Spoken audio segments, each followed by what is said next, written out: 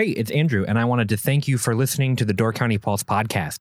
Did you know that you can subscribe to the Door County Pulse podcast on Apple Podcasts or Pocket Casts or wherever you get your podcasts to have new episodes delivered to your feed twice a week on Wednesday and Friday? All you have to do is pick up your phone, navigate to your podcast app, and search for Door County or Door County Pulse Podcasts and click subscribe. If you're a longtime listener or if this is your first episode, we hope you enjoy the Door County Pulse podcast.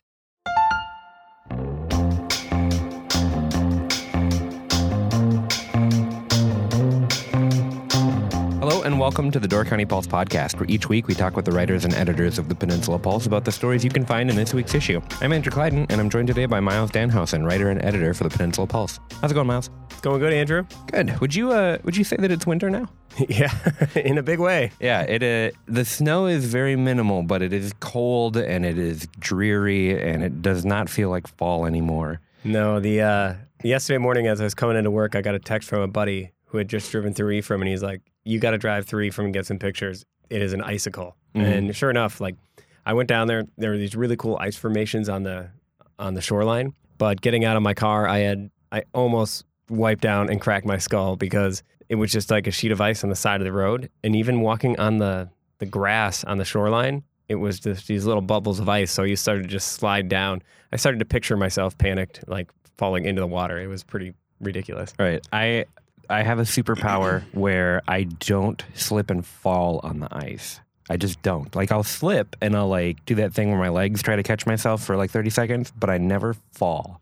So that says to me that I'm almost guaranteed to have to bank in like Andrew out of the office for 2 weeks for falling on the ice this winter. I never do. I always say it. I knock on wood that I'm not going to fall this year, and I've been really good for like the past 10 years of not slipping and falling. I will slip like 6 times in the winter, but I never fall. The other nice thing about winter is that there's more local events and stuff going on. We went to One Barrel last night for their taco thing, which was cool. Got to see a lot of the locals out doing stuff. So even though it's cold and kind of dreary, everybody's starting to come out after their long summer and get back in touch with people. So when you say taco thing, like what is a taco thing? They're doing a $3 taco night where you go. It's like a build your own taco thing, and they've got reduced prices on the beers too from One Barrel. So it's Macho Taco, I think, is Wild Restaurant Concepts' new like taco thing that they're doing. So they do that. And it was pretty good. It was fun to see everybody out and doing stuff together. I had heard from Jess that like the CNC Club used to do a very similar kind of taco thing. For the somewhat old school folks like myself, CNC Monday night used to be taco night. You do dollar tacos. In the summertime, CNC would have the tacos. The Bayside would always have an awesome band, and you'd go and bounce between Bayside and the CNC Club. And sometimes CNC would also have a band that night. So Fish Creek was like Monday. It was kind of cool because Mondays were like this hot night for all the locals because Monday is the day that all the service people would have off after working the weekend, and they'd let loose on Monday night. It was quite fun. I feel like the other thing that kind of makes it feel like winter is the Winter Door County Living magazine just went to press last night, right? Yeah, we just rocked that out. A lot of great stuff in there coming. We got some really cool art features. A really cool piece that Alyssa Skiba, our former Arts and Lit editor, who now lives in Madison, but she still writes freelance for us. She did a really great piece on kind of the finances of the art world up here. I've always been curious about that, and I asked her to write this. Like, how do people make it work? And is the art studio still a viable thing in Door County, given the price of land? And it's not as easy to just find a shack, open a studio and put a sign up as it used to be. So she did some great stuff digging into that, talking to some people who'd been around a long time, and then some people who just recently kind of moved into the market. So is the magazine available next week then? It will be out right before Thanksgiving. Awesome. Cool. I'm looking forward to it. This is the first magazine that I have a story in. So, we have a contribution from Andrew Clyden in this winter magazine. Yeah, it was really cool. Fun. It was fun to write. It's about Amos Lovejoy. He's a kind of a historical figure up here that was credited with a lot of really interesting stuff. So I did a deep dive into his life, and it was cool, and it was a really great privilege to be able to write for the magazine. So I'm excited to see the final product. No, it's a great story. So for readers out there, when this magazine comes out, go and find Andrew's piece. He spent a lot of time. He went down the rabbit hole trying to figure out who this guy was. And maybe we'll talk about it more in depth in a couple weeks when that magazine comes out. But it's a great story, and I love it when people find stuff that even I, as like a local who has to write about people every week up here. And I had no idea what this story was all about. Right, So. and there are no photos or drawings or anything like that of Amos Lovejoy. So Ryan Miller, our layout designer and graphic designer, put together this original artwork that kind of encapsulates the whole story, and it's really, really cool. It almost looks kind of like a wood burning. It's black and white, but it's kind of inverted colors. It's really, really cool, and I'm really proud of how it all came out. So why don't we jump into the news this week? Got a couple quick stories, and then when we come back after the break, we'll talk a little bit more about affordable housing. First up, the Clippers soccer just won their last game, and now they're going to the state playoffs. They were on a state championship game. Yesterday down in Milwaukee, they were playing Northland Pine School, and Sturgeon Bay Clipper soccer, Todd Moss is the head coach. They've been great for a decade. This is their eighth trip to state in 11 years. They've won it once. And yesterday, they started the game and scored an own goal. So an own goal is when you score on yourself. Just kind of an errant pass that gets tipped the wrong way early on in the game. And so a lot of times in soccer, when one team scores early, especially if there's an underdog, if you're the underdog, you just they call it parking the bus, and you sit back on defense and just try to clear it out. And you really clog things up for the opponent. And that can be troublesome. And that's how kind of underdogs upset better teams. But Sturgeon Bay was resilient. They came right back, scored a few minutes later, and then pulled away, won 5-1. So congrats to the Clippers and to Todd Moss, and good luck on Saturday. They play at 11 a.m. for the state title.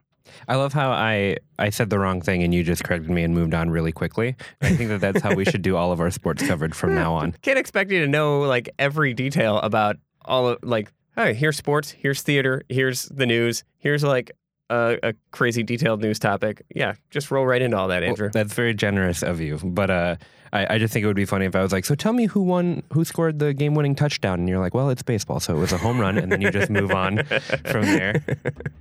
So cool. Congratulations to the Clippers. They're moving on. We have a little bit of sad news today, too. Russell Caskey passed away last week. Or beginning of this week. Yeah, about 10 days ago, Russell had a battle with kind of a difficult to diagnose disease for a while, and then once he found out he had it, he went very quickly. For those who don't know, Russell, we call him Skip. Most people around the county just know him as Skip. Yep. Was a contributor to the Pulse for a couple of years. He did our Server of the Week columns, and he's great at them. I have tried to do Server of the Week columns, and it's just a little poem. It's just a picture and a poem about a bartender, traditionally a bartender or waitress, somebody who works in the service industry, just our way to give these small shout outs to people who do that work every single day and do it with a smile and are great servers. Russell one day was sitting at Alexander's bar. Madeline Johnson, our former co-owner and editor, was sitting across the bar, and Bonnie Spielman was sitting between them or was working between them. And he's like, Bonnie should be server of the week. And he scribbled a little poem down on a napkin. It was a great little poem. Gave it to Madeline. And Madeline's like, all right, you're going to do this every week for us now. And he said, I'd love to, on one condition, that I get to branch it out and talk about people who serve the county in other ways. So maybe a great school bus driver, maybe the guy at the DMV, people who just bring a little joy and extra effort to all these other kind of jobs that serve the community. And so that's what he did. And he did that for several years for us. He was great at it. He was an incredible people person. I mean, he would go out. The first time I met him, he found out I coached high school basketball, and 5 beers and 3 hours later, he knew everything about every player on my team and all the offensive plays I ran and the stuff I should be running. And he would remember it. It would go into this lockbox for him. And if you saw him 3 years later, he could recall it all. I struggle with that, and I'm a reporter. But just a great guy, a genuine guy. He was involved in County League Baseball. I think he was the president of County League Baseball this last year. He would run the Brat Grill at West Jackson Ports Field. Kind of got that job by running into somebody, striking up conversation, and they're like, why don't you run the grill for us? And he loved it.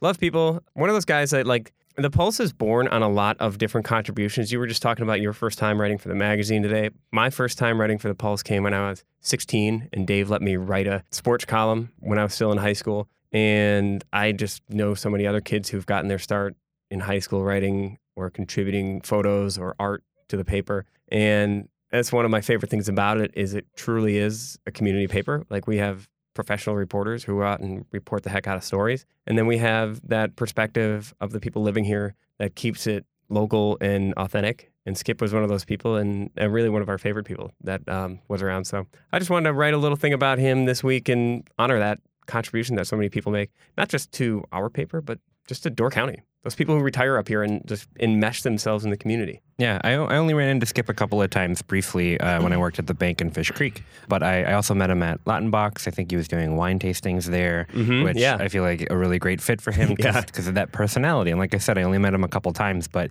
everybody was super excited to see him when he would come into the bank because he just brings that that fun energy with him. Yeah, he just he would immediately come in and especially if there was a room where people knew him, If Skip walked in the door, everyone's like, "Oh, Skip! Hey, Skip!" And everyone just bounces out of their desk and goes and says hi. And he's got a joke or he remembers something about somebody kind of off the wall, and it just changes the mood of a room. And you can never have enough guys like that. Right. Speaking of people who contribute to the Pulse and your time contributing when you were in high school, if you listen to the podcast on Wednesday, we talked to Solomon, who's the editor of the Viking Voice, about the school newspaper. It was a really cool interview if you want to go chat with him. It was him and Mara, and the two of them kind of worked to put the paper together along with a team of 18 people, I think, which is rivals the Pulse's number. I was surprised when I heard that. But him and his friend Aiden are doing kind of an internship with us. So he will be editing the podcast as we go on, potentially. Just wanted to give him a shout out in the same way that we talked about, Alex and Sam before them who are editing these and putting them together for you every week. Well, and you're working with them, you're teaching them these editing skills. They're not popping in here and just going to town. Right. So you're spending a lot, I shouldn't say a lot of time, but a fair amount of time just mentoring them, and which is great. It's really cool opportunity that we have here too. Well, and that's what I wanted to say. We're opening this up as an opportunity for them to learn whatever it is that they want to learn. They came to me and told me a bunch of different stuff that they want to try to get out of the internship, and I want to try to make it possible for them to flex those muscles and travel those paths. And I think that that's great that the Pulse is able to do that, is able to work with the community and the school and really give people an opportunity to grow and learn and figure things out. Yeah, I mean, that is... I wish I would have had something like that when I was in high school. It's just the opportunity to learn. I didn't really learn sound until a couple years ago when you started teaching me some of the stuff in our podcast booth. And for these high school kids, whether they become journalists or not, I mean, learning how to run a signboard and record a podcast is going to be really vital. And I mean, businesses that you'd never think of having a media component are now, all right, we put out a podcast to promote our product or to let people know what we're all about. And I mean, probably governments should do a little bit more of that even. So it's one of those very wide-ranging skills that they can walk away with at least a little taste of it. Right. And maybe they find out they hate it. That's good to find out too. It's always good to find out what you definitely don't want to do. We always focus on figure out what it is you want to do. Well, that comes through a lot of trial and error. Right. And they're good kids. You can tell they want to do some cool stuff. Yeah, and they're interested and they're driven, and I'm excited to see what they do over the next couple months. Yeah, I mean, between that, getting those high school kids, working with them, I miss it from when I was coaching. It just changes your whole day when you work at a desk and you're around adults all day or at board meetings. And then when I would go into a gym, it would just be this influx. I mean, it would just give you this rush of energy because oh, here's this totally different language that these kids are speaking, and just what they care about and what energizes them is so different than the rest of your day.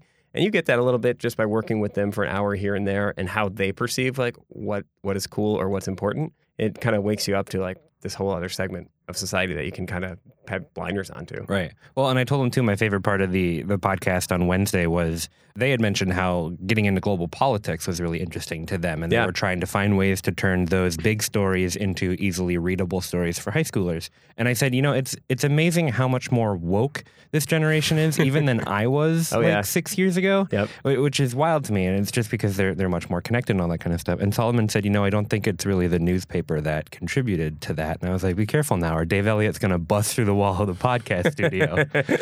But then Mara said that her favorite part of working for the newspaper is that she gets to make something in print. And I could feel the energy in the other room kind of soften as Dave was like, good. So why don't we take a break, and then when we come back, we have some updates on some of the affordable housing stories that we've been talking about and maybe some new things as well. Some good progress. They call themselves the Stradivarius builders of Sturgeon Bay because the guys at Palmer Johnson were artists in wood and metalwork, anything you imagine. They did it so beautifully well. The first fishermen came down the lake from Mackinac Island, worked their way along the north shore of Lake Michigan, and they came because of the whitefish. The whitefish were abundant. In 1945, 2,000 German prisoners of war came to Door County and picked cherries for just one harvest season. Peninsula Filmworks is dedicated to telling the stories of Door County, past, present, and future. To learn more about the history of shipbuilding in Sturgeon Bay, to see how the cherry became a Door County icon, or to watch the peninsula's last remaining fishermen brave the waters to haul in thousands of pounds of whitefish daily, and the many other incredible stories produced with the Door County Visitor Bureau, visit doorcounty.com/Our Door County. Okay, we are back. So, Miles, tell me what's going on in affordable housing land. Kind of some exciting, innovative news in Sturgeon Bay again. The Door County Housing Partnership was formed. I mean, there's been attempts to create like a land trust for housing going back almost 20 years. Our own Steve Gretzmacher was involved in kind of the first foray at that. Mariah Good from the Door County Planning Department has been involved pretty much all along. And the crew that has formed now includes Diana Wallace, Mariah, Steve Case, a number of other people who have been working their tails off. I've been involved in some of these email threads, and these people are just pounding the pavement trying to get this together. And they've got their first lots in Sturgeon Bay. And so I guess I should probably backtrack. You probably don't know much about what a housing trust means, or maybe you do. I don't. It's essentially, whereas like a land trust, you purchase the land and then it's preserved for environmental purposes and preservation. Mm-hmm. In perpetuity. With a housing trust, the idea is to get land and then kind of lock it in so that this partnership, they're calling it a housing partnership because they don't want the confusion with the land trust. So it really is by definition sort of like a trust, but we don't want to confuse people. So the housing partnership will buy land or somehow acquire land. In some cases, a municipality might give it to them. And then that land is always kind of theirs, and then they lease and kind of sell the home that's on it. And then they control the land, and then you kind of lock it in as an affordable rate forever. So it doesn't stay at the same price. It still appreciates. It's just that it's kind of adjusted with inflation so that, let's say you have the housing partnership sells a house to you. You live in it. It's an affordable house. You get it for, say, $150,000. You build equity in the home. You have a stable place to live. And then 8 years from now, you have saved some money and you want to upgrade to a larger home or just need to move, whatever might come up. You can sell the house, but you can't just necessarily sell it at market rate and flip it for $250,000. The housing partnership still, they go out and find a qualified buyer and kind of set the price that you can sell it for. So maybe it's 4% profit or 5%. Otherwise, if you built a $150,000 home in a brand new home in Door County,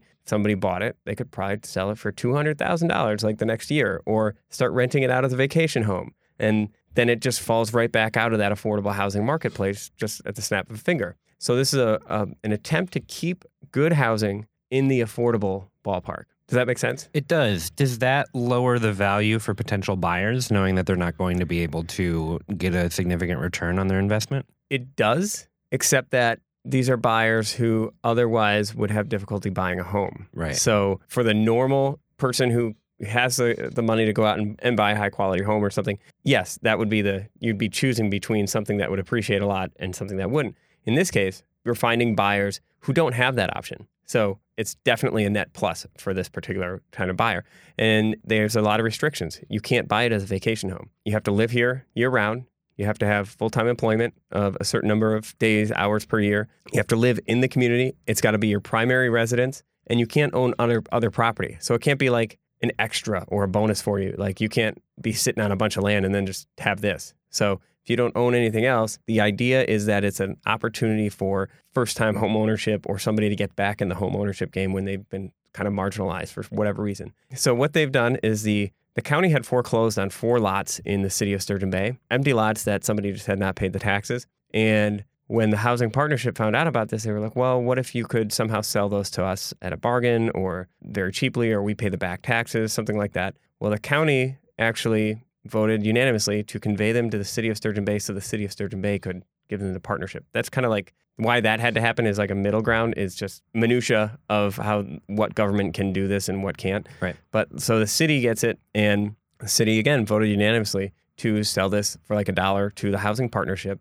So they have 5 lots that they could build single-family residences or duplexes on as it's zoned right now. It's near kind of off of Egg Harbor Road by Cherry Court in Sturgeon Bay. So right, in a neighborhood. So it makes sense. It's walkable. It's not like sprawling out. It's putting people downtown close to services, which is where you want housing, especially affordable housing. Makes people less car reliant and things like that. And then from those 5 lots, 2 of them will be developed by, or at least this is the plan, 2 will be developed by Habitat for Humanity. 3 will be developed by the Housing Partnership. That's a first trial. Like it's a nice one because it's not like saying, all right, we're going to take 50 units and here, develop these. It's here, let's see how this works. Let's do 5. You're a new organization. Let's see how does this work? And we can scale this up. So it's a nice small scale attempt to do something innovative and do something new in Door County, which couples really nicely with what's going on with the West Side School, which was just approved by the city council 4-3. I think there's one more vote that they take because they do a second reading. Okay. So that moves forward, and that's rental apartments. So you have these 2 prongs of affordable home ownership. And I talked to Diana Wallace, and she said they're hoping that these things go in the $150,000 price range. Well, and we've talked quite a few times about affordable housing now on the podcast, and I think we're both in agreement that there is no one solution to the problem. It is a patchwork of different solutions that will come together to make progress. Yeah. And so these are good signs of movement going forward. And the guy who they're working with on their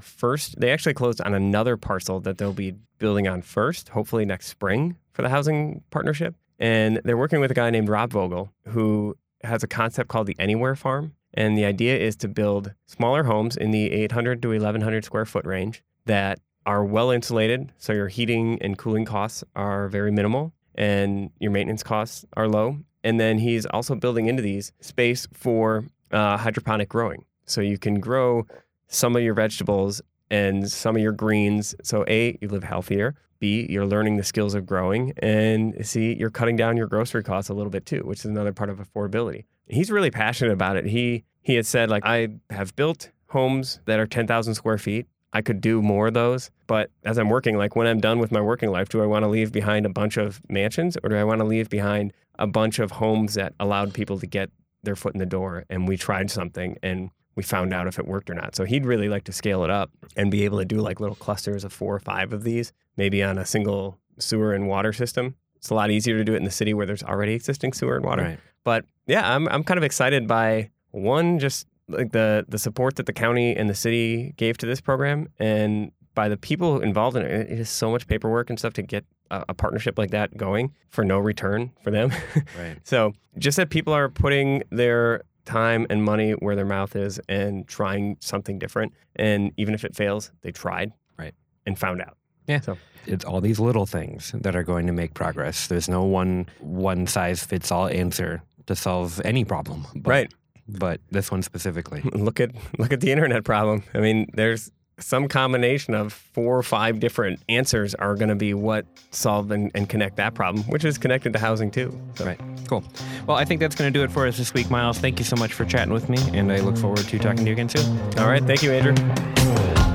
These stories and more will be available in this week's issue of the Peninsula Pulse, available throughout Door County. For more headlines, visit doorcountypulse.com. Don't forget to subscribe to the Door County Pulse podcast for your weekly Pulse picks, interviews, and exclusive content from the Peninsula Pulse. Thank you for listening. We'll see you next week.